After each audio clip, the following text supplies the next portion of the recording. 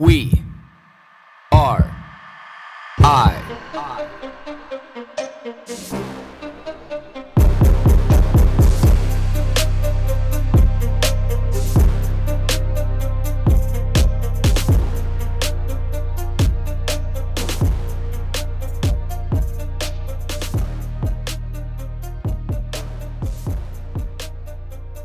I still can't get over that voice. But like out of all the voices that they could have dubbed onto like recording in progress, you think it could have been something just a little bit more appealing than that, eh? Yeah, I know. It's Yeah. weird. It's All right. definitely automated. Yeah, very automated, very like techie sounding, just like robotic sounding. Mm. Um, Morning routine. Well, I guess I should say welcome. Thank you for coming down. I always forget let me get through all the pleasantries before I hit record. But thank you again for taking your time out to always sit down and discuss all these subjects with me. I really appreciate it. It's my pleasure. You're Yeah. welcome. Morning routine. Like I know this is something that I prioritize like heavily in my life. And I know there's a lot of people do who typically are like higher functioning or people who are trying to like achieve something in their life, like whether that be balance in their life or like whether it be like professional success or personal success. It seems like a morning routine is like a real standard part of that protocol. Like why is that from a TCM or like an Eastern or Ayurveda standpoint? Because you're really setting the stage for the rest of the day in the morning. So you Do want to we, start off with an even keeled nervous system, let your body know that it can know what to expect. do So you have it's a like morning routine that you set for yourself? I try. It changes when Calliope's schedule changes, or like we just went away and it changed a bit. But yeah, I do try to do at least meditate in the morning when I first wake up, before I do anything, and then I do the tongue scraping and drinking water. And sometimes I'll do a little yoga practice then, but not always. Um, but I do set the intention, and like the intention is there in the morning to try to wake up at the same time every day, for example. But the intention is there to make the day, the best that it can be, peaceful, make myself centered, regardless of whatever dreams I may have had the night before or not, or anything else. Do you like what are some of the benefits that you feel like the rest of your day when you prioritize your morning routine or just when you have like a really good morning routine set and like you're 3, 4, 5, 6 weeks, 3, 4, 5 months into it, like what does that mean to the rest of your day? I feel like it definitely helps me to be more conscious of my reactivity, um, to be more conscious in general of keeping a good pace to the rest of the day, not putting too many things on my plate. Do Yeah. you feel like more focused or just more like in tune with your day or more like Sure, because enthusiastic about your day? because I feel like I've taken that time for myself in the morning. So if I may not get that time later in the day, at least I had it, and having the time is one thing, but prioritizing yourself to take that time is something else. And by doing that in itself is very satisfying. Yeah, see, and the one part that I find interesting about morning routines when people struggle with like getting up early or, maybe carving out that, half an hour, 2 hours, like whatever that may be, like in the morning for them to be able to set their morning routine. But people are so willing to be able to really kind of toxify their evening, whether it's like, drink more, watch more TV, eat more crappy food, play more on like social media and all that kind of stuff. It seems like that's really acceptable. But like on the flip side of that, getting up a little bit earlier in the morning, instead it maybe help negate doing some of those bad habits before bed that are really going to interrupt and affect our sleep anyway. But like, it's really hard for people to, kind of flip the way they perceive that and saying like, I'm going to sacrifice some of my evening to be able to gain some morning. Is that something that you've found like working with clients and stuff over the years? Well, I encourage people to get up earlier and go to bed earlier and stop eating earlier in the day, because according to the biological clock, according to the most recent scientific insight into the microbiome and into circadian rhythms, to do that is more beneficial for our bodies, because it's what we have done kind of unconsciously since for a very long time. We've, lived according to the sun cycle and the moon cycle. And so when we don't do that now, our bodies are just so programmed to work optimally from early in the morning till the afternoon that if we don't take advantage of that, then we are actually contributing toward confusing our system and also to depleting ourselves in the long run. Yeah, like because like we create like these like artificial days and nights, right? And like it's one of the things why they say, like getting off like your devices or not watching like a lot of TV and stuff like that before bed. It's like, like tricking and confusing your body. And I think we all can kind of feel that from like a sleep quality standpoint, or, like if we're connected enough with ourselves, we can understand the sleep quality. How does that affect like our Chinese body clock, because obviously there's different times of the day, like when right. It affects like different. Are we throwing not only like our circadian rhythm off, but are we throwing off like our kind of Chinese biological clock that we have ticking with inside us in relationship to our right organs? Yeah, because that completely lines up with the circadian clock completely, and so does the Ayurvedic body clock. So, and like when you were talking about having an optimal morning routine and getting up a little bit earlier, I was thinking about kapha time. So kapha time is 6 to 10 in the morning. Kapha is the energy of sustainability and structure and holding. And so we want to be up early in the morning before that sort of like heaviness kind of kicks in. So getting up by 6 o'clock is optimal, because the closer you get to 7, the more deep into kapha time you're going to be. And since kapha is about stability and structure and sustainability, it has more of like a heavy energetic to it. So it's actually harder to get up, and then it's like harder to feel energized when you get up if you don't wake up before 6 or 7. And then it sets the stage for more like mental fogginess and things like that throughout the day. Is that why people always feel more like productive in the morning? Like everybody that I know that gets up early always has like this real power burst of productivity, and that's why the reason why they typically start to get up earlier and earlier is it's just like and I think a lot of people contribute that just to like uninterrupted time. But do you think it's a combination between like uninterrupted time and like that time is just actually allocated to us being our best and most productive? Yeah, absolutely. Mentally and biologically, we're just wired to function better at that time of day.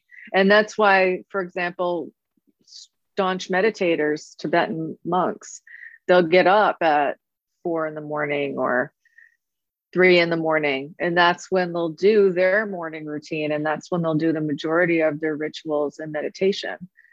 Because that time of day is more ripe for clarity of mind. Do you think that like, if we kind of like spin this clock back to like, thousands of years ago, like there was a real need when we got up in the morning that we had to be productive, because if we weren't productive in the morning, it probably led to a lot of detriment like the rest of the day. Like, do you think that it kind of just like this is also an evolutionary standpoint where it's just like, hey, get your ass out of bed, like sure, the sun's up, we're going, like you need to go do some things, or we're probably not going to live too many more of these days if you're like super lazy all day. Like we need water, we need food, we need shelter, we need protection. Right. You need to be able to do things. Do you think it's kind of like that biological switch that goes on in the morning that just has a real deep-seated root in evolution? Absolutely. Absolutely, I do. And, like like wolves and tigers and things come out at night. And so it's better not to be like roaming around outside. It's better to be somewhere safe, hunkered down at that time. And with the circadian clock, um, research that's been done recently, they found that the microbiome in the gut actually is more awake and more active at that time during the day than later in the day. Like, for example, in the Tibetan monasteries, they don't eat after, like, they stop eating around 12 o'clock in the afternoon for the day. And so Western research says try not to eat after 8 o'clock, but really, if you want to take the middle of the road with that and, you know, take into account when we actually do get up, maybe around 6, 7 for most people, then stopping eating around 5 o'clock is optimal, because otherwise it's like considered harming to the body. It's injuring to our vitality to eat later in the day, because you're putting something in your body that requires a lot of energy at a time when the body doesn't have the juice to manage it.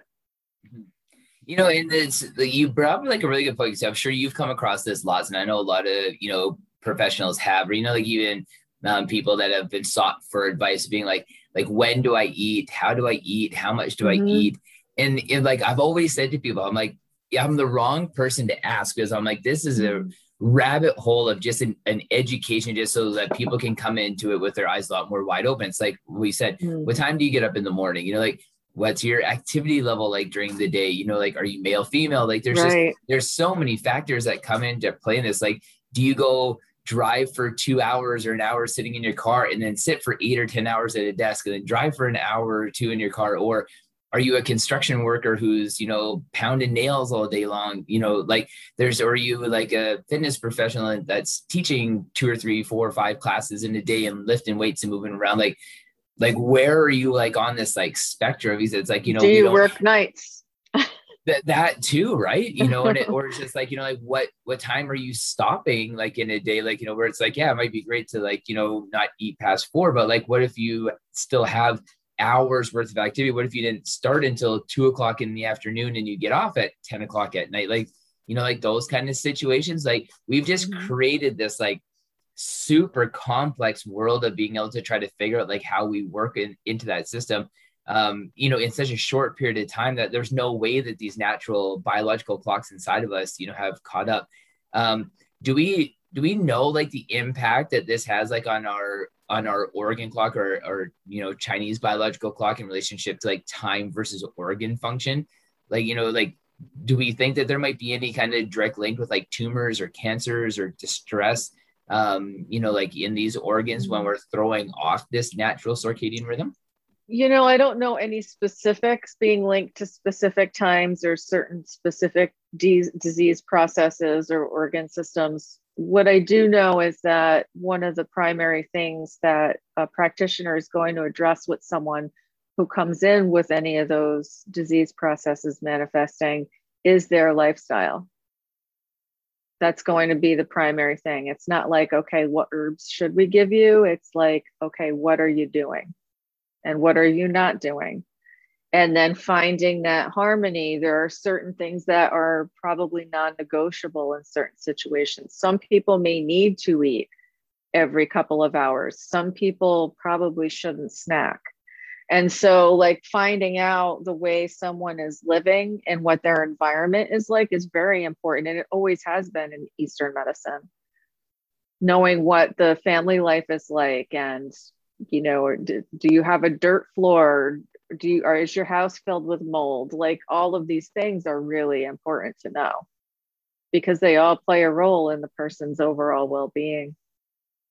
You know, like it just, I think like the more conversation I get in with people, and I know you and I have talked about this lots, but it's amazing how lifestyle is actually like a real pandemic that we just turn such a blind eye to.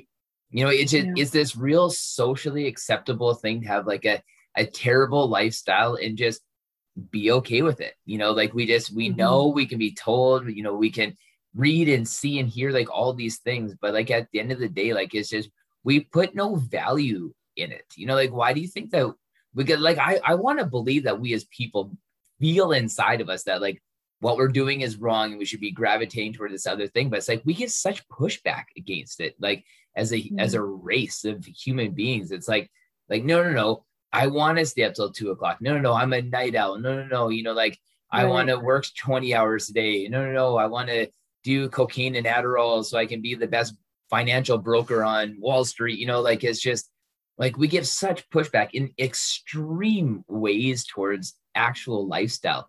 Like is like, I know I've asked you this 100 times, but like, is there going to be a time? And this is such a great time for this to be able to happen, is when we make this fundamental shift. Like I'll ask you again for the 100th time, like, do you see anybody like in your life or your clients or just like in your community, are people making more of a shift, to being more balanced in their life now, like kind of getting to more post-COVID, or is everybody kind of sinking back into the same old?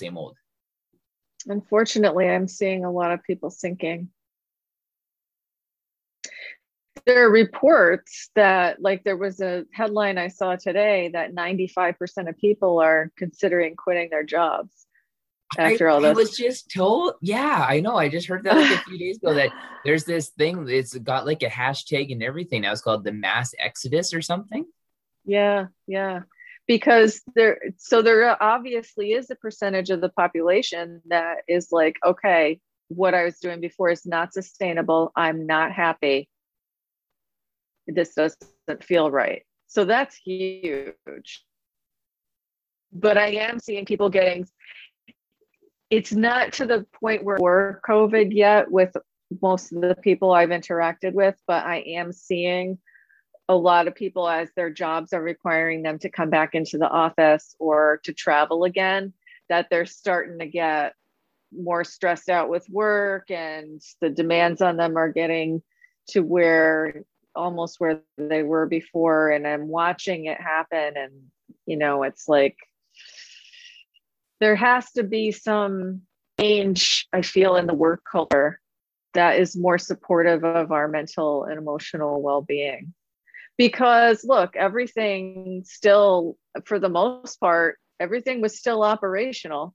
We didn't completely crash or shut down over the past year. So with less time in the office, with less running around and traveling and all of that people have to do, it still worked. And so can't there be some happy medium? And I feel like companies and corporations, it would be lovely if, ideally they would take a look at that and make a shift for people so that everybody could be happier, and so that almost everybody isn't thinking of leaving their job. Because 95% is a lot. Yeah, very much so. And, like I even look at it too, where it's like, a lot of these major corporations before were just finding ways to be able to make the work environment more appealing to be able to stay there. And Google was one of the, places where I like, arcade games, basketball courts, huge beanbag chairs. And it's like, all you're really doing is just finding ways to be able to turn, like the office into like an extension of your home.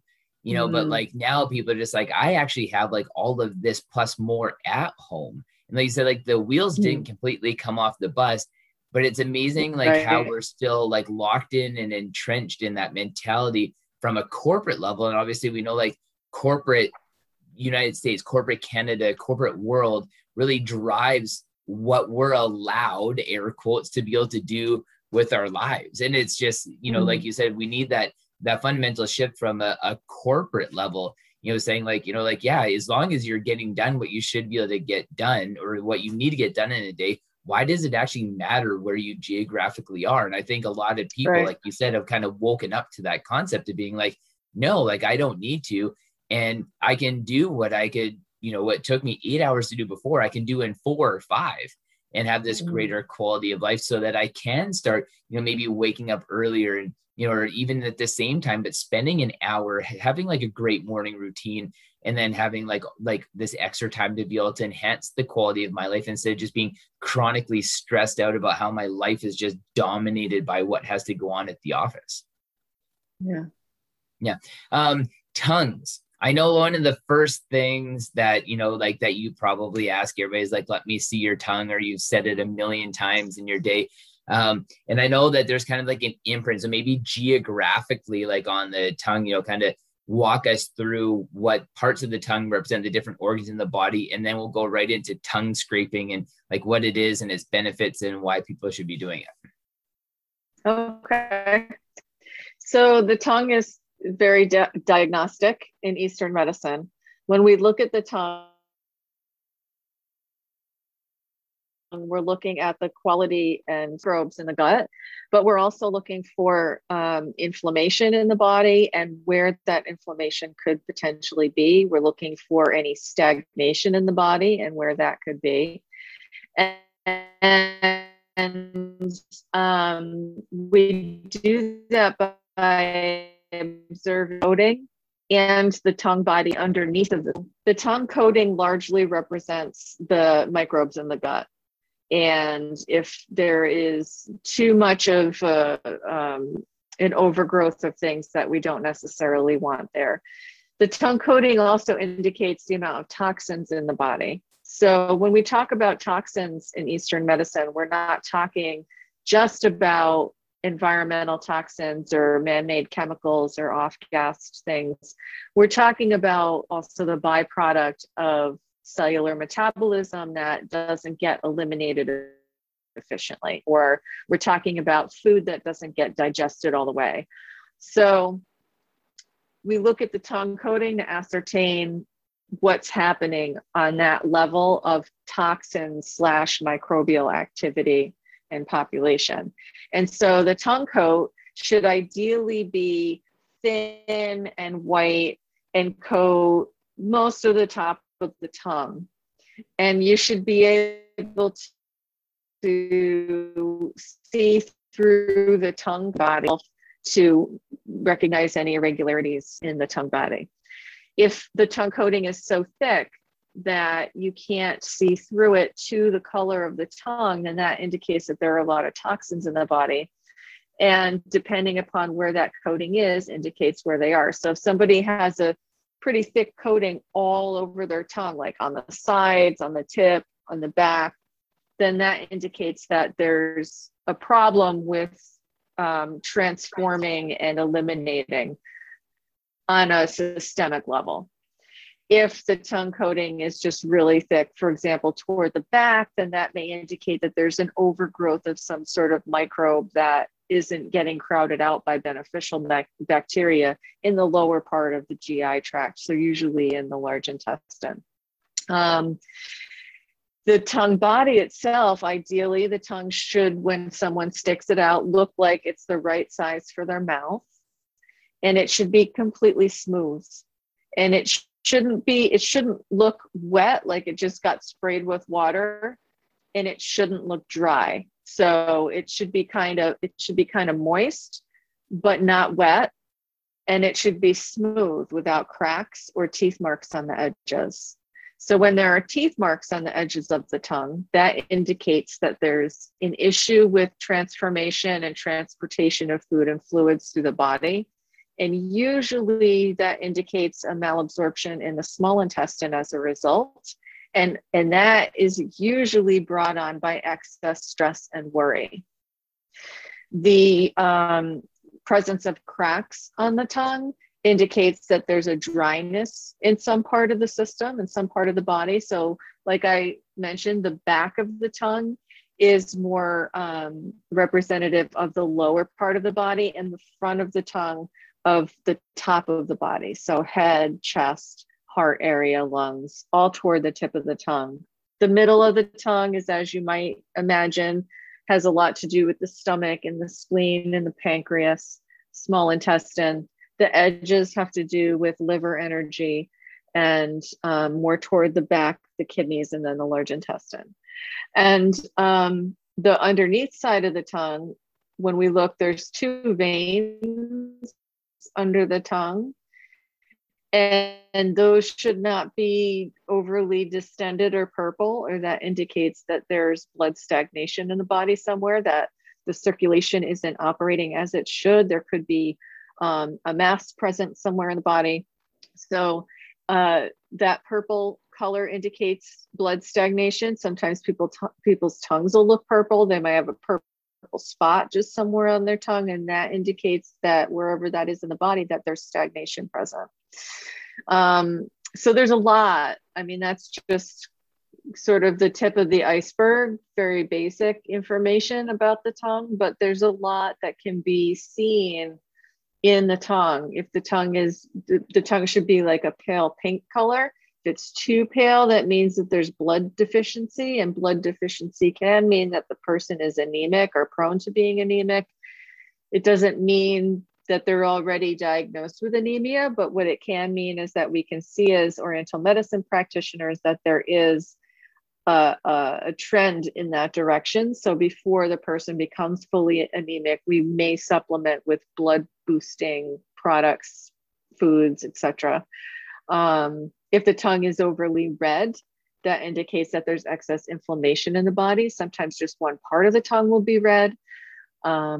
And so, yeah, and if the tongue coating is thick and it's yellow or green or black, that indicates heat in the body. If it's just a white color, that can either be cold, or it can be, if it's the thin white coating that you can see through, that can just be physiologically appropriate.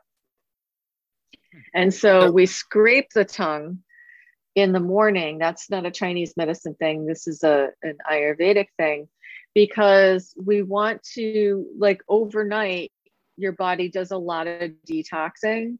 And by scraping the tongue in the morning before you brush your teeth, you're scraping off all the bacteria and residue that accumulates in the mouth while you sleep. And it's a really excellent diagnostic tool, because you can see how much phlegm or gunk you have accumulating in your body overnight by how your tongue scraping looks in the morning. So if you ate a really fatty or fried or a lot of cheese or something the night before for dinner, you're going to have more gunk on your tongue in the morning if you have something that didn't digest well. If you're starting to come down with something, you may also have more gunk on your tongue in the morning. And so if you can see the gunk that comes off the tongue scraper and think back and know that you didn't eat anything that would cause that, then you know that you need to take extra good care of yourself that day, and maybe take some antimicrobials in order to boost your system. Like, and like, what can you use to scrape your tongue? Like, I know there's like actual like tongue scrapers, but like, if somebody... I use a stainless steel tongue scraper. Copper is really nice because it's antimicrobial, but copper is also more difficult to maintain. You have to clean it with like lime juice and stuff in order to clean off the patina that will naturally form. I've seen plastic ones. The plastic ones, over time, if they knock into something or toothbrush or whatever, they can like splinter a little bit and then it scratches you. So that's why I like the stainless steel. They hold up really well. They're easy to clean. And it's different to use a tongue scraper than it is to brush your tongue with your toothbrush. So you're brushing it, you may brush some of it out, but it's still getting in the bristles of the toothbrush and it's kind of just getting moved around. Whereas if you scrape your tongue before you brush your teeth, you put the tongue scraper is usually in like a U shape, and you hold the handles and you stick your tongue out, you put it toward the back of the tongue and you scrape forward, you stick your tongue out, you scrape the whatever comes off your tongue into the sink and rinse it. And you do that as many times as you need to until it gets to the point where there's only saliva on the tongue scraper. There isn't any gunk there. How hard do you like pull down on it, or like do you push up with it on your tongue? You don't press very hard at all. It shouldn't be uncomfortable at all. The most uncomfortable thing will be if someone has like a really sensitive gag reflex, they might have a problem with tongue scraping, or they might not be able to go toward the back of their tongue as well. But sometimes if you do have a gag reflex from the scraping, that's actually a good thing because you're getting more phlegm up out of your body.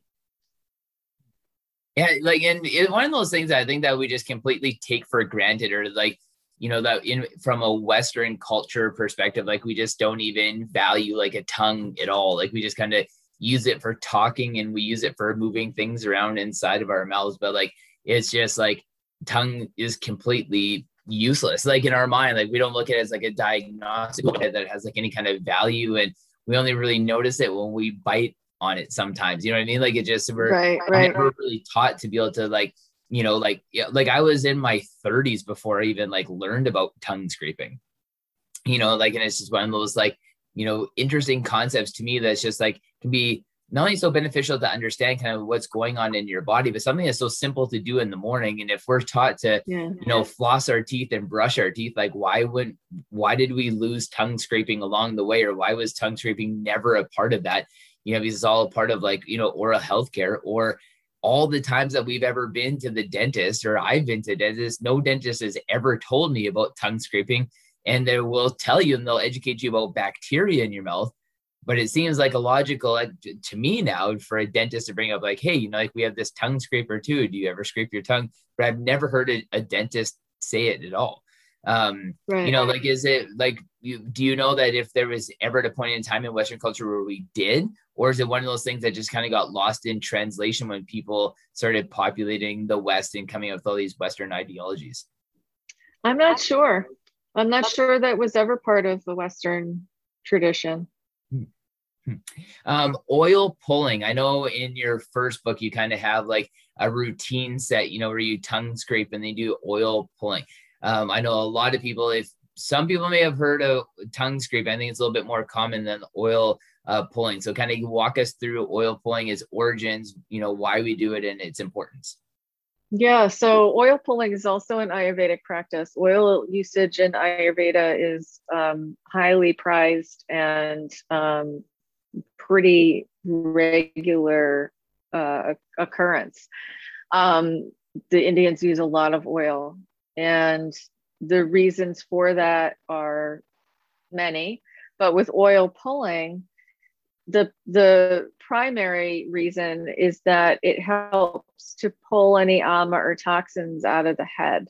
So we want to keep the brain and the eyes and the ears and the nose very healthy and nourished.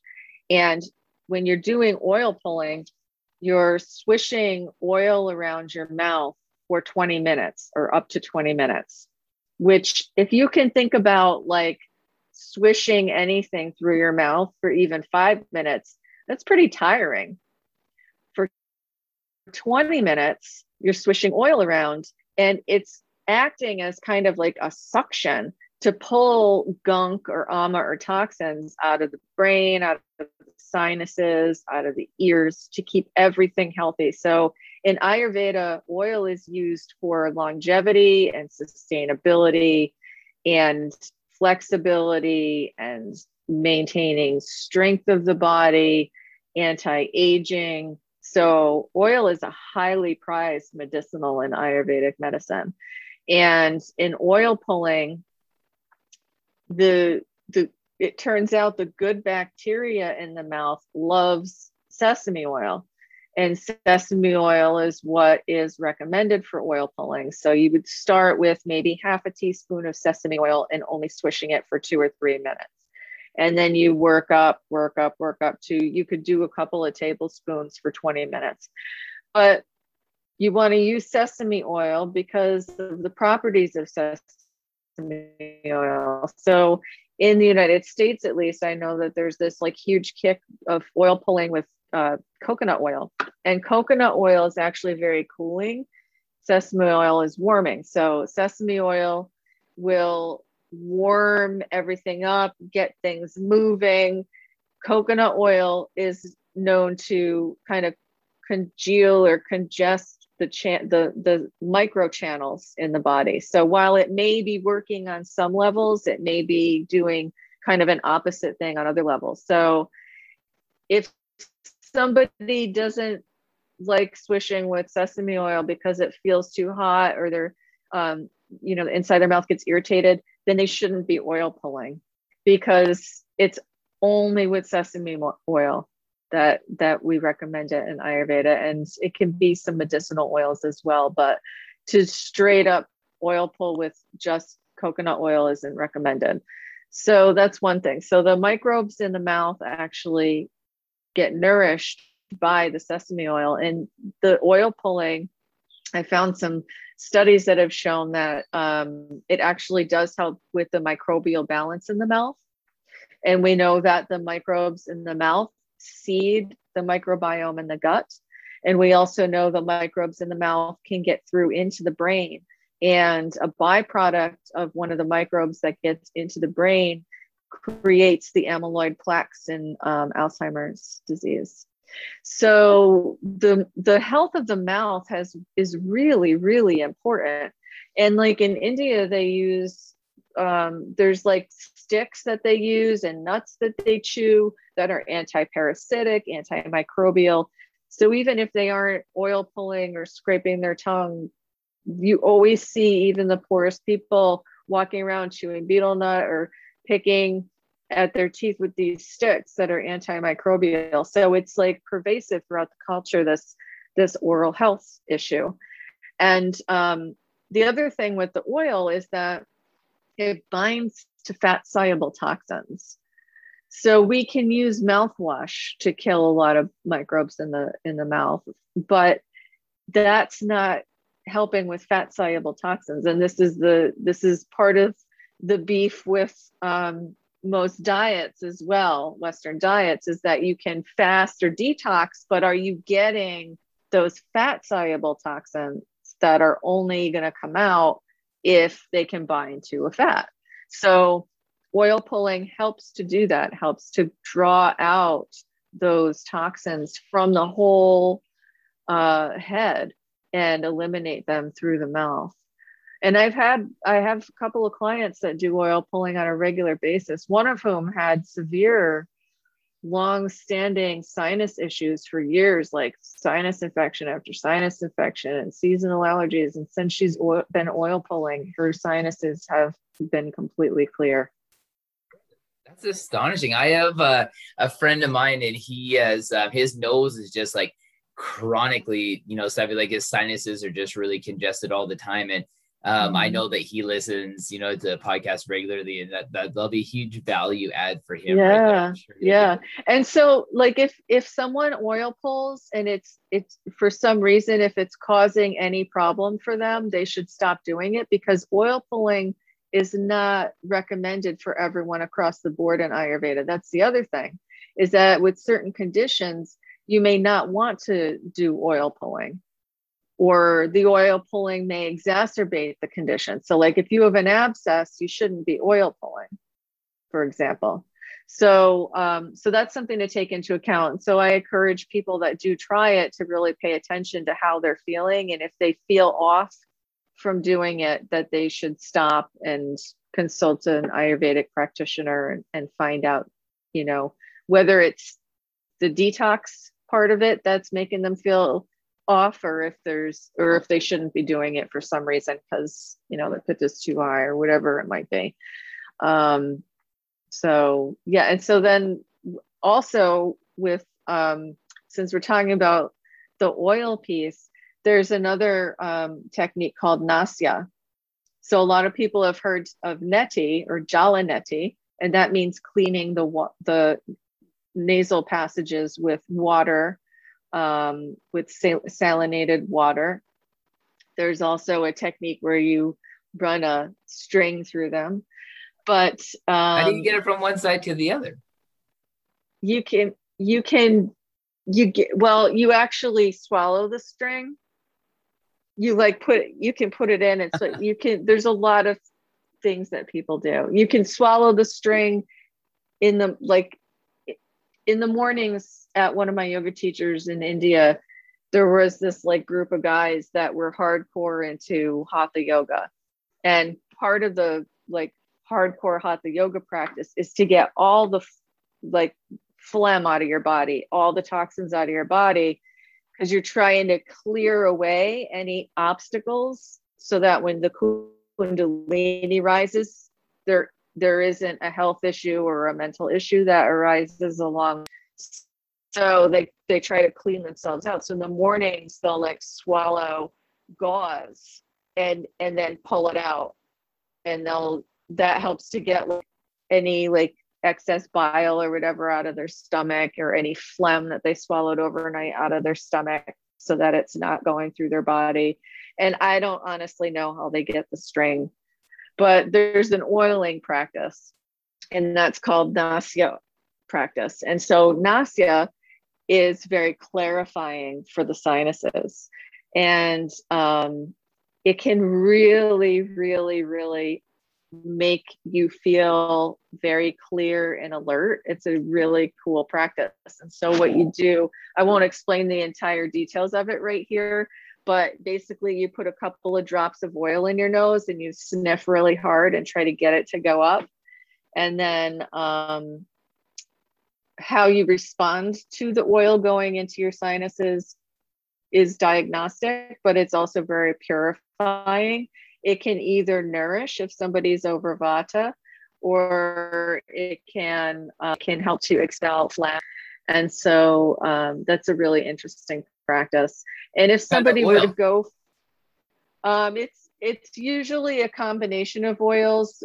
Pretty much always there'll be sesame oil, sometimes a little castor oil, sometimes coconut, sometimes sunflower, but there'll be, that particularly has different herbs cooked into it. It has a bunch of herbs cooked into it, and they're used to help kind of brighten and enliven the mental faculties.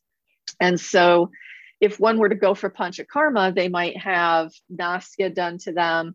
They might also have oil put in the eyes. We'll use ghee sometimes. It depends what the formulation is based on the person, but they'll take dough and they put like a dam. You're laying down on your back, they'll put a dam around your eyes, and then they put the ghee, basically you have your eye open, and they like make a little swimming pool around your eye and fill it with the ghee. Yeah. And depending upon what your eyes do in that process, if they turn red or if they may be more clear, whatever ends up happening, it's diagnostic, and it helps to pull toxins out through the eyes even. So yeah. Oh, that's pretty cool. Yeah, that's unbelievable. I get like skeptic anything with like the eyes when I listen to this old school Vietnamese woman when I was in my 20s when I had pink eye, and she convinced me to put like a water salt solution like in my eye to get rid of pink eye, saying that's what they did in like Vietnam and stuff. And I did it, and like the salt didn't dissolve, or like the salt crystal in my eye, and it scratched my lens. I had to go. It was like this horrible experience, but in my own stupidity but like, like old school Vietnamese woman, it seemed like she knew what she was talking about. Yeah, but they probably prepared the salt water in a very specific way. Yeah, pretty. What I mean? I'm sure it wasn't just like a few cracks in the things swirled around with the spoon. They probably boiled it first, so the water was sterile. You know what I mean? Like all this stuff. Yeah. The two of us that had pink eye, we never did it. We both ended up having to put like drops in our eyes for like 2 weeks because our lenses were all scratched. Yeah, it was brutal. But yeah, like I didn't like, I had no idea, like what an interesting technique. I would love to be able to go through like all these processes with like a professional one day, just to be like walk through it, just not only from like a diagnostic standpoint, but just I'm really curious to see what they would feel like, like even you said like getting like the oil like in your sinuses and cleaning out your sinuses and just having like a brighter faculty, you're just like a lot more clear. Like it'd be really interesting to be able to try that in like a setting where you're doing it properly. You would probably, with all of the stuff you do, you would probably feel like Superman if you did that. Well, that's why I'm so interested. I'm just like, they just seem like some things that are like so easy to be able to like incorporate into your day if you just are a willing participant and wanting to do some like basic things. Like if I had like a little oil thing, like I could easily just like power snort some oil and stuff like that and just kind of clean out and just see what happens and just kind of log what's going on and how it feels and stuff. Those things just seem so easy to me because they don't take very long. So when people would say, well, I don't have time to do it, and I'm like, well, most of these things only take like not even a minute. The oil in the nose takes a little while because you will like, most likely there'll be like period of about up to an hour where you can be like expectorating.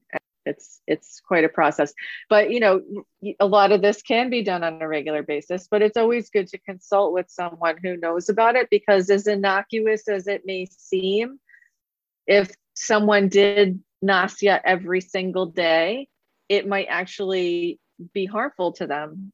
Or if they even did it once because for some reason, you know, they have some kind of an infection in their sinus cavity they didn't know about or whatever. And that's why it's important to do the tongue diagnosis and talk to the person and find out what they have going on. Like if somebody had a sinus infection, I wouldn't recommend that they do nausea, for example. I got a question for you, I guess, because we're kind of talking about like nose, respiratory, and like there's some mornings just because like I work out every morning and like I just always kind of have like a real awareness of like my body and like what's going on. And like before I used to have kind of like a set schedule of like, you know, I'm gonna like lift weights, you know, maybe not like as prescribed as what it used to be, like having like a day where I train this body part. And I really go by feel now. Like today I know, and I really wanted to go lift some weights this morning because I just really felt strong. And then I got to the gym and I only did cardio, just like different. Like I rode and I biked and I ran and I never even lifted one weight, didn't do like any other exercise. But like, and that's how I tend to work out now is I just go by like what happens when I show up is what I do.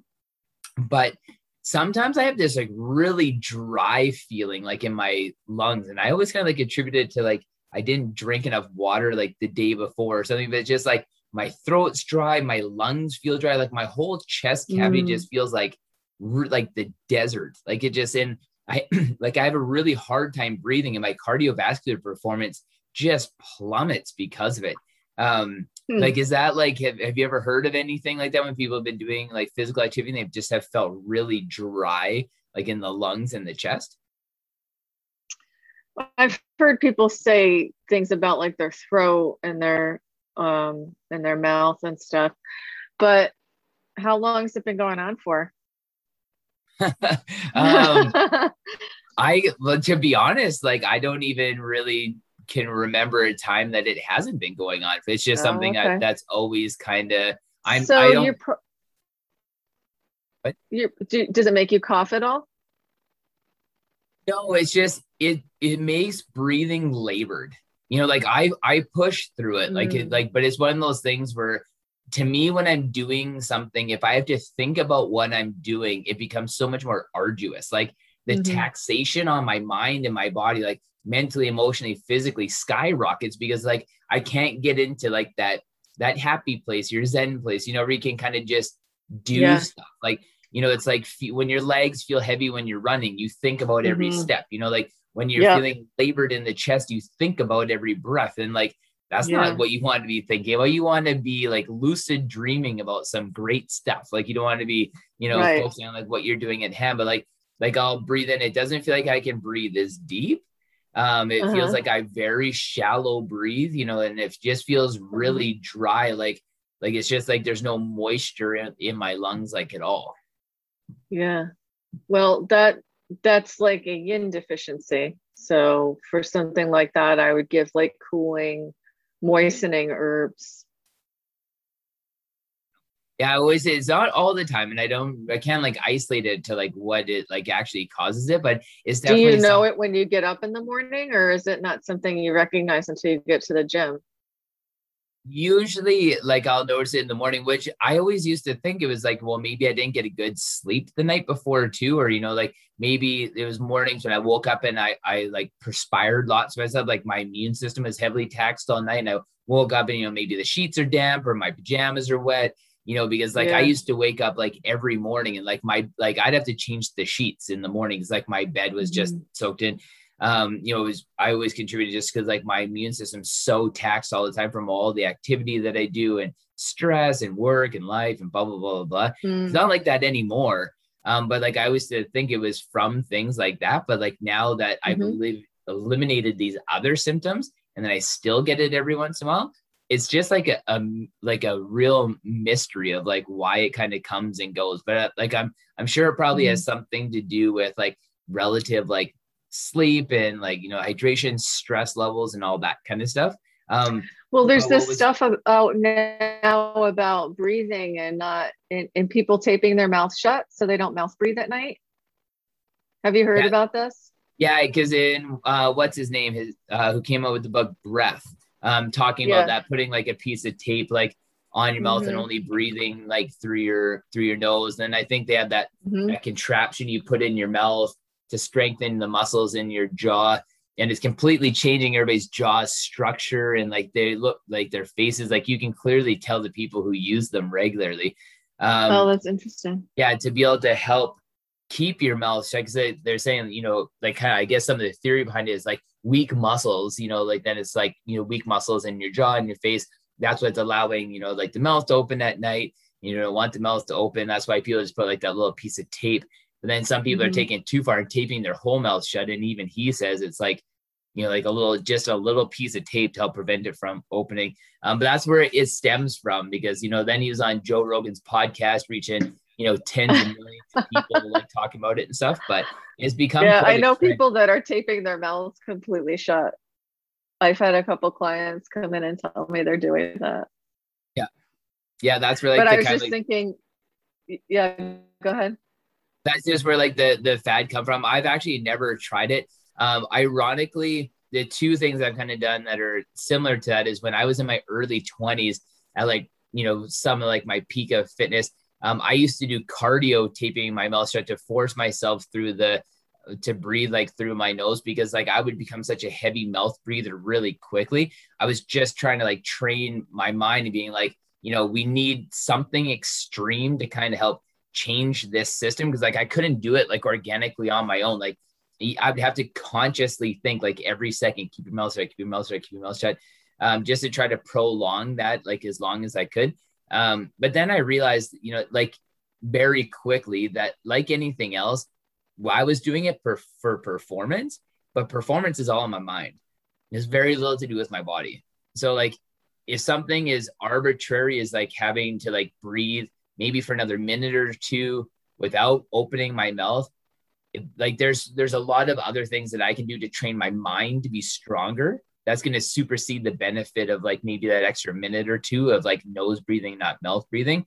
So I actually personally don't find like it hinders my performance any, switching from like nose breathing to mouth breathing or anything along those lines, because like I can push myself so far mentally. There's usually a lot of other things that happen, first, like rowing, for example. Like I can row so fast and so hard that I don't feel the impacts of it until I stop.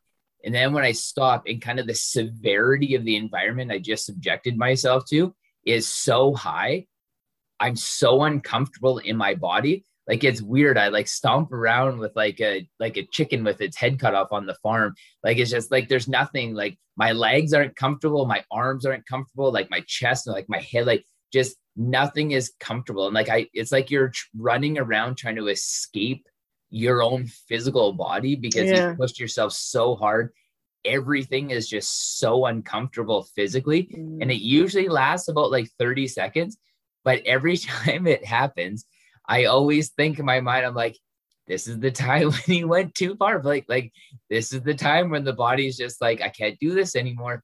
And like that happened to me 3 times this morning in my workout, because I was specifically doing like these sprint rows on the rowing machine. But it's like it's brutal. Like it's arguably like the worst situation that I ever put my body and my mind through. And like emotionally, like it's actually a really emotionally taxing process, because like the fear starts to kick in, and like just the fear plus being uncomfortable and just like, and you're going to come out of it, but there's always that part of it that thinks like, is this the time where you don't? So, like I always find it funny when people do the things like taping their mouth shut, because I think that there's like a substantial amount of other things that people could do that are arguably more beneficial than doing those kind of things, that are going to like improve their overall health and wellness. Yeah. But it probably seems to them like an easy thing that they don't have to actually participate in that much. So that's the thing that they'll do. Yeah. And, and it is, right. Like, again, it's like taking that fat burning pill. It's like, what's the best Mm-hmm. diet to be on, like what are all these things that I Yeah. can do. And it's just like, well, if I can put a piece of tape on my mouth when I sleep instead of maybe meditating for 20 minutes before bed, like I would Mm. arguably say that meditating for 5 or 10 minutes, maybe like 2 minutes before bed is going to be better getting in that routine than taping your mouth shut during the night. Right. Yeah. I agree. Garshana. So Garshana is we do that in our culture to some extent with loofahs. So, right. So like in the shower, we'll use a loofah to scrub off the dead skin cells. But Garshana is a specific process and it utilizes specific materials. I'm just going to shut the door. There's somebody moving something outside and it's really loud. So Garshana is using a set of silk gloves, raw silk gloves, and dry rubbing the skin before you get in the shower or the bath. So you don't do it when the skin's wet, you do it when the skin's dry. It's called dry brushing. And it's done in strokes toward the heart. And it's done, so like you'd go from your fingertips in, you'd go from your toes up. And there are a couple of reasons for it. It helps to stimulate lymphatic circulation. It helps to reduce kapha or excess heaviness in the body. Some people say it helps to reduce cellulite, that I don't know about.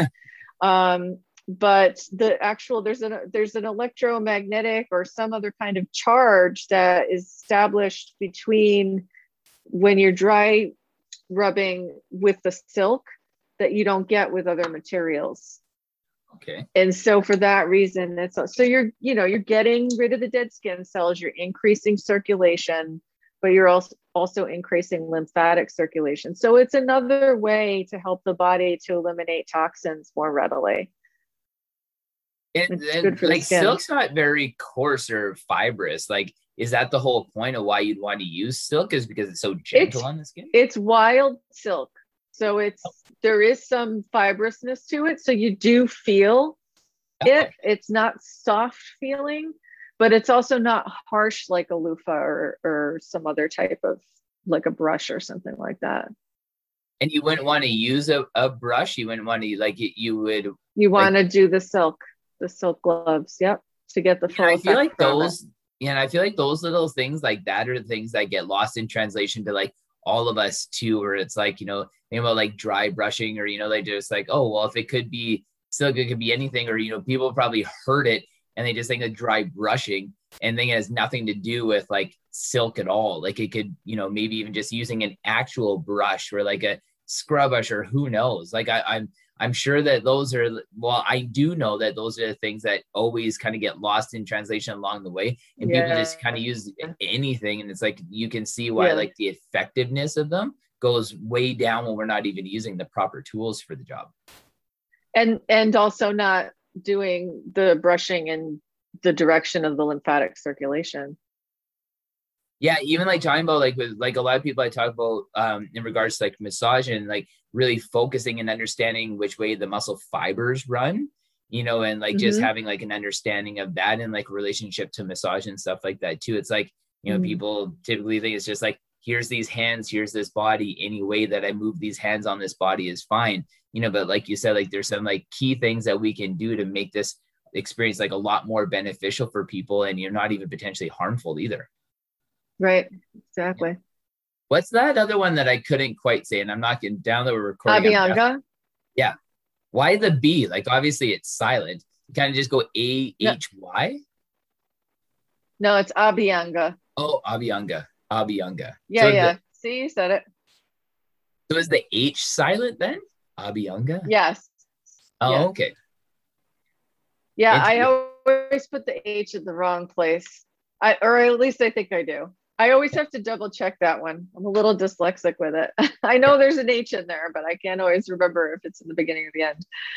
It almost sounds like it almost sounds like it's like A-B-I Abhyanga. So it's almost like the H is an I. Oh, okay. There should be like little like disclaimer, like little like breakdowns like underneath things. Because when I look at some of these Like words, I'm phonetic just like, spellings. yeah, I'm like, there's no way. Like, I'm not even gonna like attempt this. But what is it? Fill me in. So Abhyanga is basically self-oil massage. So again, you would most likely be using sesame oil. Um, there are other oils you could get through an Ayurvedic distributor. You can get Vata oil, Pitta oil, Kapha oil, depending upon which dosha is most problematic for you.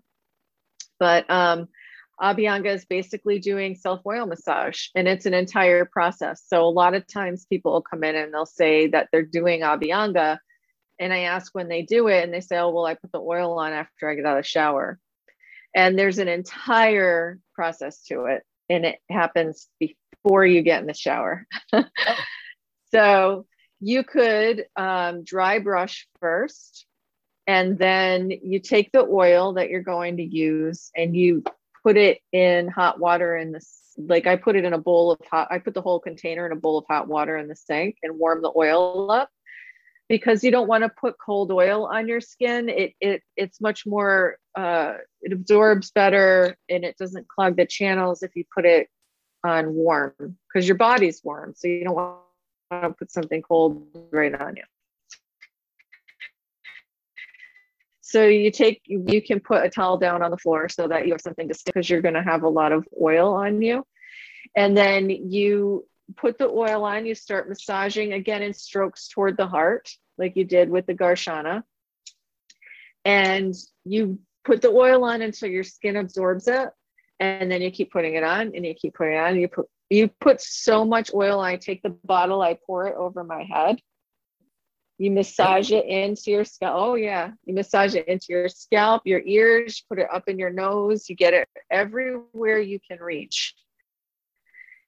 And then you wrap up in something so that you're warm, and you leave it on for 20 minutes. And it's like a hug for your nervous system. The oil gets in the pores and it gets like around the nerve endings, and it completely settles down your nervous system. One of the main properties of oil is its holding function. And so just like a hug, it's like what it's doing to you energetically. And so then you leave the oil on for that long, because you also want the oil to bind to fat soluble toxins in and just underneath the skin, so that when you get in the shower or the hot bath, what ends up happening is you try and put as much of the oil, you try and make the water as hot as you possibly can. You know, like when you take a really hot bath or shower and you start sweating a little bit and it feels kind of icky because you're trying to get clean, but you end up feeling too hot. You want to do that to yourself. So what happens is the oil's in your pores, and then you make the water really hot and steamy so that your body just does a slight sweat. So it pushes out any of the toxins soaked in oil. And then you use the hot water to slough the oil off your skin. You don't use soap, because your body continues to process the oil after you get out of the shower. You don't want to wash it out of your pores. Part of it is that you want some of the oil to stay, because it makes your joints and your muscles very supple and very strong when you do it repeatedly. And so you just basically slough it off. I've had people just wear it to bed overnight in their hair. Like you cover your pillow up with something, or put like a hairnet sort of thing, a cap on. And it's really like, I've seen it thicken and makes people's hair look so much more lustrous. And I've had some students who have done the oil massage for weeks at a time, and I've seen their yoga practice, like their change by leaps and bounds. The quality of their skin improves. The eyes have more of a shine to them. It has such an all-encompassing positive effect on the system. Now, there are instances where you don't want to do it. Like if you're having some kind of a skin outbreak or a rash, you don't want to be doing it because you don't want to spread it. Um, if you're pregnant, you don't want to necessarily do it because you don't want to put your body through that temperature change, and you don't want to be doing things that are detoxifying when you're pregnant. So there are different reasons why you may not want to do it, but overall, it's a pretty benign practice. And I encourage everybody that it is indicated for to try it. Would it be beneficial to do it and then sit in a sauna?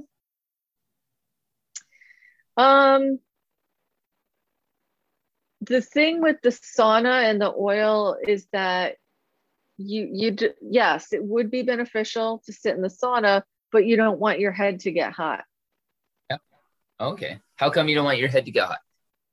Because it increases pitta. It can be agitating. And so, yeah. So like in Ayurveda, they have sauna boxes that you sit in and they close around you and your head is out of the heat. Interesting. Really? That's cool. Yeah, it's a sweating therapy. Yeah, I guess they have those the version of them now are those sauna bags. You basically like sit in it and it's like a sleeping bag that you like zip up, and it's like a sauna that you sit in. You can like lay on your couch and they're just like full of sweat like afterwards and stuff, but it's very similar, but instead of like a box, it's a bag. But so if you were to do that, like it'd just be like, as long as the head doesn't get hot, you go in the shower or, you know, like the bath, simply just so they can keep your head out of the water, but you want the rest of the body immersed in as warm as possible. Yeah. Okay. I'm gonna have to give that a try. I'm like super interested to be able to see how that feels, especially for like the pliability in the muscles, the joints, the tendons, the ligaments and stuff, because like I would assume that would be incredibly beneficial to athletes. Yeah, I wouldn't sit in the sauna with the oil on for the 20 minutes or anything like that though. Yeah. I would keep the sweating separate. Well, I guess this would be because like I know one thing that's getting really popular now, and I think we talked about this before one time too, is like cupping. And like, you know, like there's getting to be like a growing kind of trend with professional athletes in doing cupping. You know, like when is a good time? Like, what are people looking for? A lot of people have actually asked me this question lately, is like, you know, should I go for cupping? And I'm like, you know what? I'm like, to be honest with you, I don't even really know what to look for is like a sign, or like what is something that you'd be looking for, like when that therapy would be appropriate versus when it's just kind of getting sold to you when you walk in the door. Yeah. Well, I would do cupping if there's a lot of muscle stagnation. Like somebody has a lot of stagnation. They have a lot of tension, a lot of soreness. Their muscles are really tight. I'll do cupping. If somebody has an acute like lung thing going on, I'll do cupping. People with asthma. So I tend to do most of my cupping on the back. There are practitioners that just do cupping and they do it all over the body. So it can be done that way. One of my friends who's a massage therapist does a lot of cupping like that. She'll do the legs, the feet. But from more of a Chinese medical perspective, I'll do it for like mostly for the musculoskeletal tension that gets trapped in the back, especially in the trapezius area. And for any kind of lung condition. And then I'll also do it sometimes there's bleeding and cupping. So it's where you take a lancet and you prick a point and then you put the cup on it and it sucks the blood out. And I'll do that, like there's a point on the back of the knees for if somebody has acute low back pain, like if they herniated a disc or something like that, then that's a good procedure to do for that. Yeah. What are some of the benefits, or like how would you know like when you would use the lancet to be able to draw the blood out versus just doing regular cupping? Oh, if somebody comes in with like a herniated disc, or they've got like an acute muscle spasm in their low back, then I would do it. Yeah.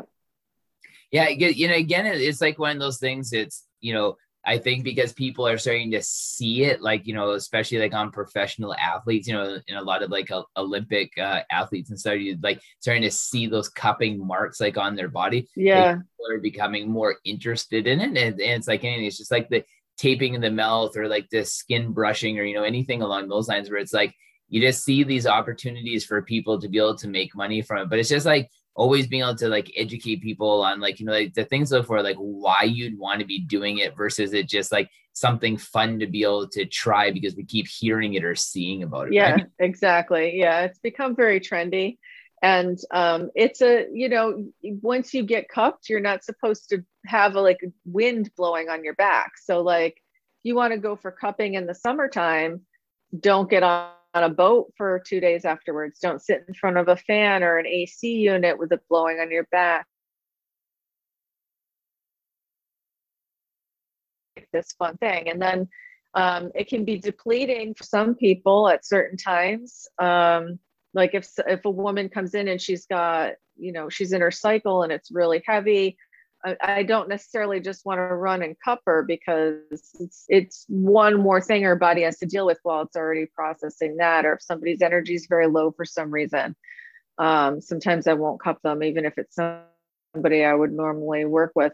But again, it goes into the lifestyle piece too. So like with athletes, they may have the lactic acid buildup, and they, you know, professional athletes, it's one more tool in the toolbox. But with people that are just like doing, you know, like they're not stretching, they're not taking an Epsom salt bath, you know, they just want to come in and do the cupping. It's like I don't mind doing it, but I also want to encourage them to practice optimal self-care in between those sessions so that, you know, the stagnation isn't so bad in the tissue. And also the cupping marks are diagnostic for how much stagnation is there. Like they're different colors, they may puff up, they may show you how depleted a person is, blood and chi wise, how much stagnation they have, how much heat or inflammation they have. So it's interesting diagnostically as well. And like optimally, if somebody's coming in for cupping on a regular basis for an acute issue, eventually their body should not accumulate so much stagnation. You know, if they're consistent with the therapy, it should get to the point where they might have a little redness where the cups were for, you know, the duration of the treatment, maybe a few minutes afterwards, but then they should be able to go to the massage therapist and they shouldn't be able to see any cupping marks. Like, Which is interesting because that's it's what like, you want to have happen.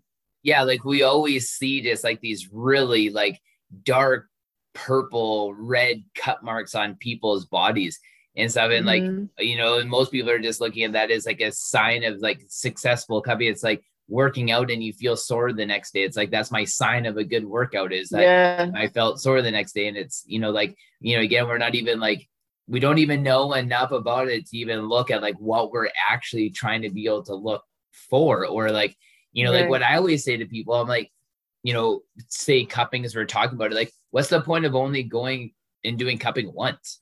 You know, again, like you said, if you're not going to have an Epsom salts bath, you're not going to stretch, you're not going to, you know, have a nice warm bath, you know, you're not going to do, you know, go on the roller or use a Theragun or a TENS machine, you know, or just something to be able to help with like your self-care model. Like why even do it? You know, even if you just want to try it or go for the experience, like you're not doing a whole lot for your body because, you know, you'll go back in a month and you'll have exactly the same result. And if we're not doing something in between that, or even looking at hopping on a regular protocol, like why even start it?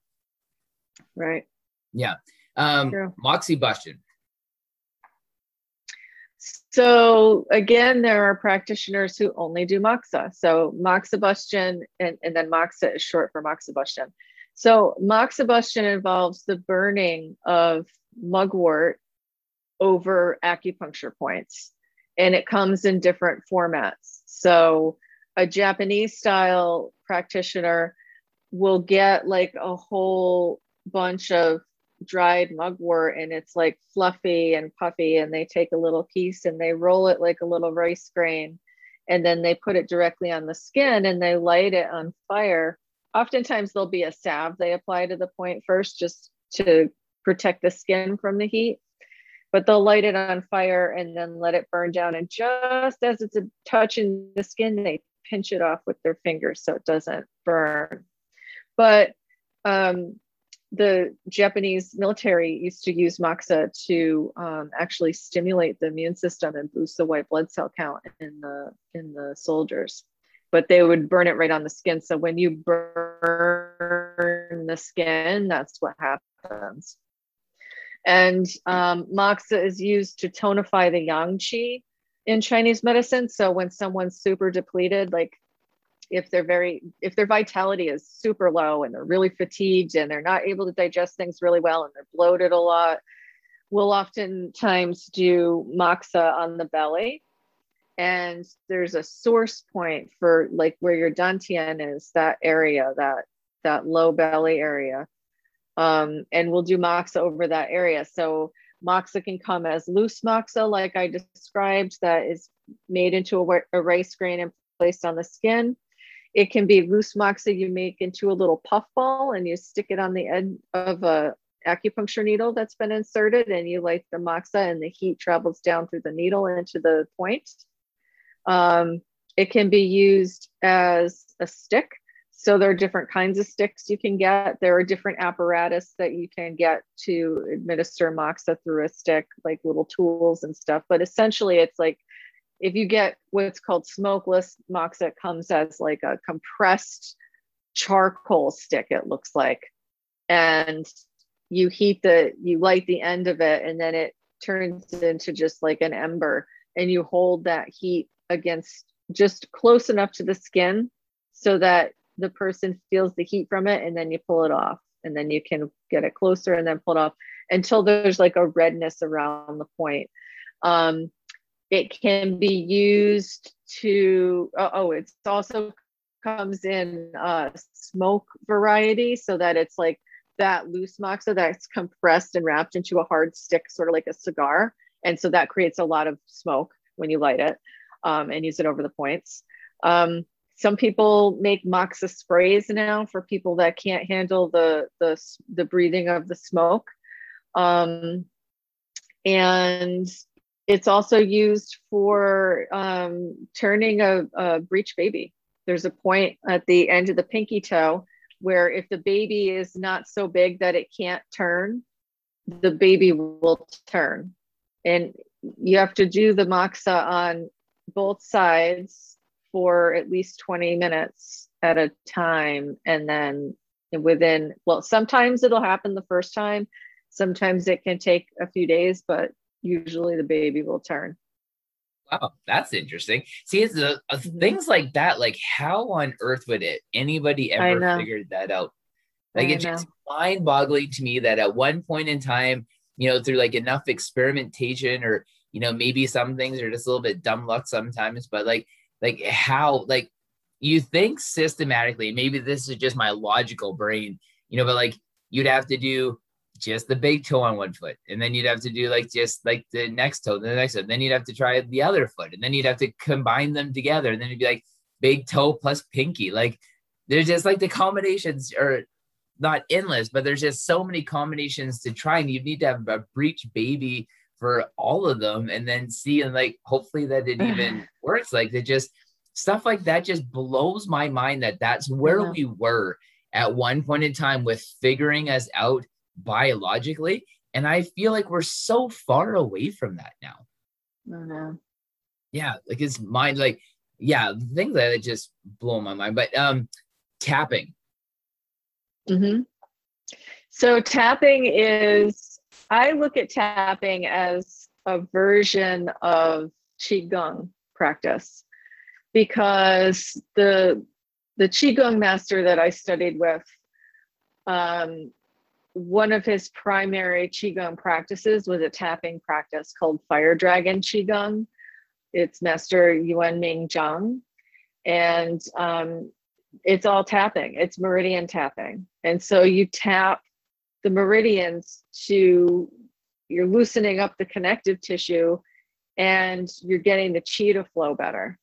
And releasing any blockages in the flow of qi, at least superficially on the body, the back, the front, sides, the arms, the legs, the face, the head, everything. And by doing that, you're essentially preventing the onset of any disease process because, or at least that's the intention, because a blockage in the flow of the smooth flow of qi through the body is the foundation for any imbalance to arise.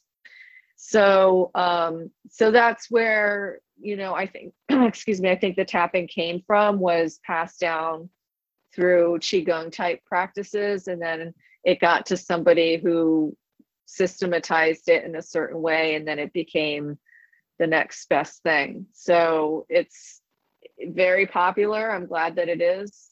I've talked to many people that it works for.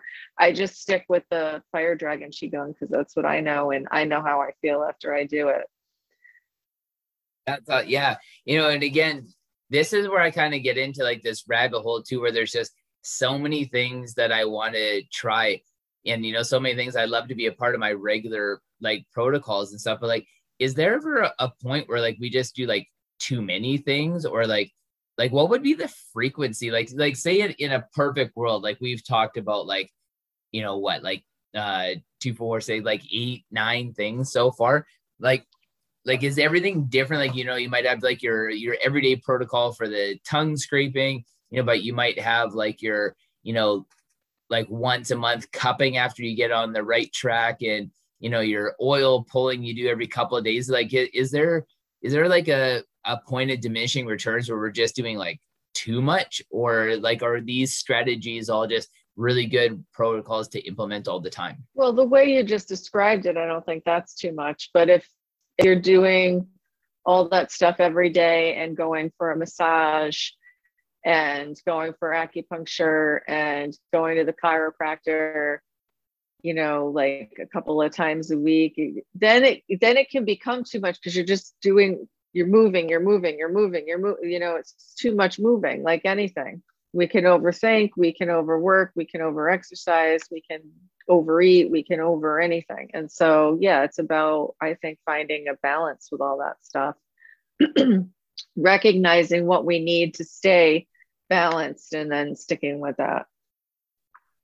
We have one last one on our list here. Do you remember which one it was? Because I didn't pronounce it right. Gua sha. Gua sha. So gua sha is kind of like cupping, only it's the reverse. So with cupping, you're creating a vacuum and it sucks the tissue up into the bulbous cup. And then when it releases, it pulls out stuff from the deeper tissues. As it sucks the fluid up. And so then when you release the cup, then the body can take that circulation, that stuff that gets stuck, and circulate it out from the area. So with gua sha, you're pressing. So you're taking, they used to use like a water buffalo horn, and you basically, you scrape an area. So I might use gua sha for tight muscles. It releases a lot of stuff from your body, and it's much more harsh, both the experience when you have it and the after effects when your body has to detoxify all the gunk that comes out is much more harsh from my perspective than the cupping is. The gua sha, like if somebody's doing like full on gua sha on you, you don't want to have it done more than twice a year. Oh, wow. Yeah. And so with gua sha, basically it means sand. Sha means sand.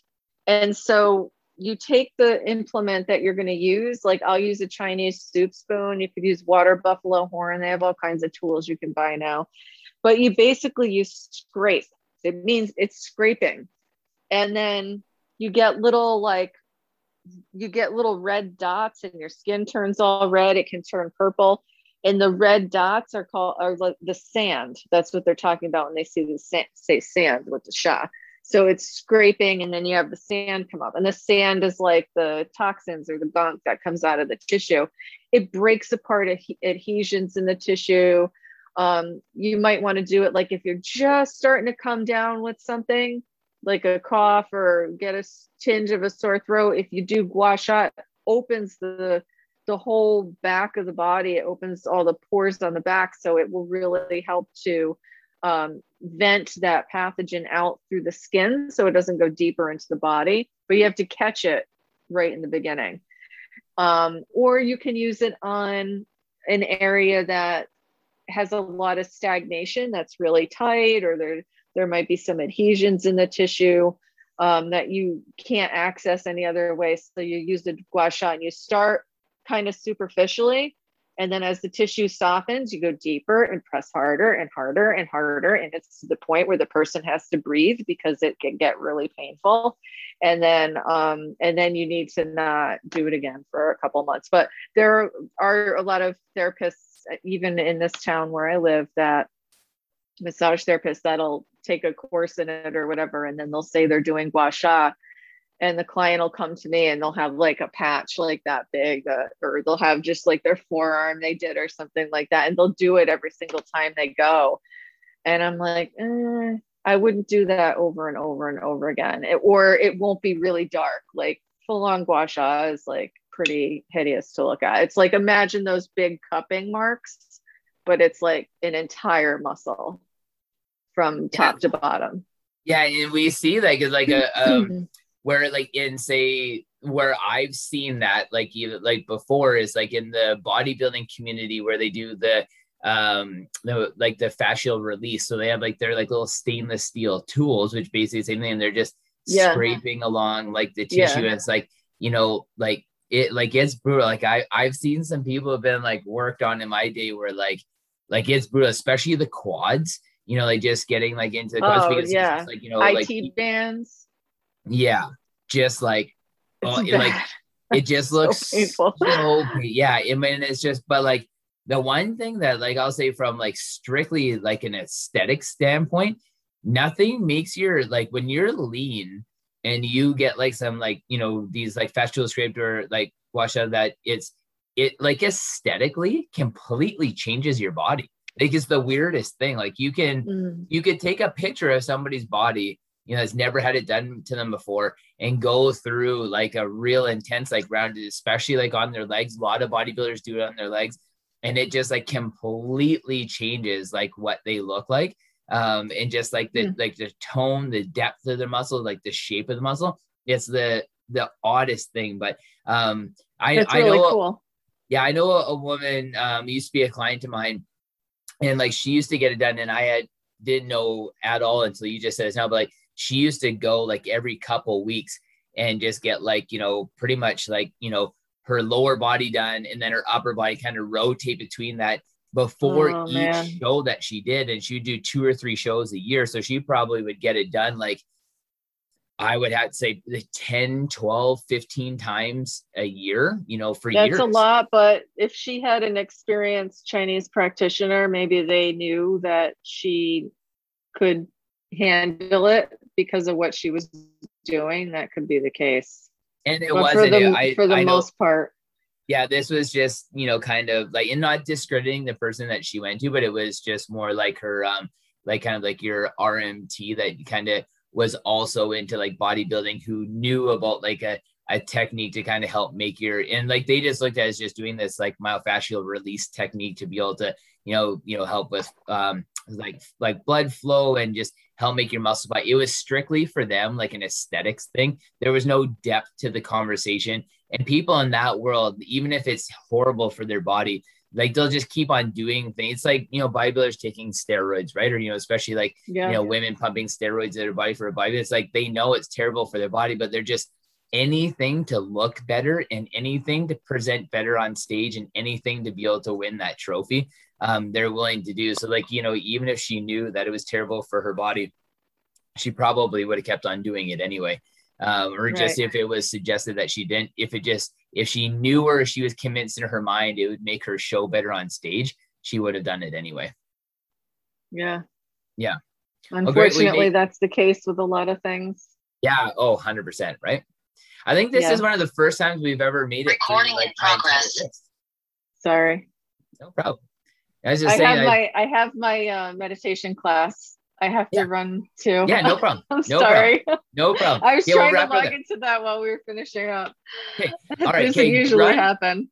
Okay. Awesome. Okay. Have a wonderful day. Thanks again. All right. Thank you.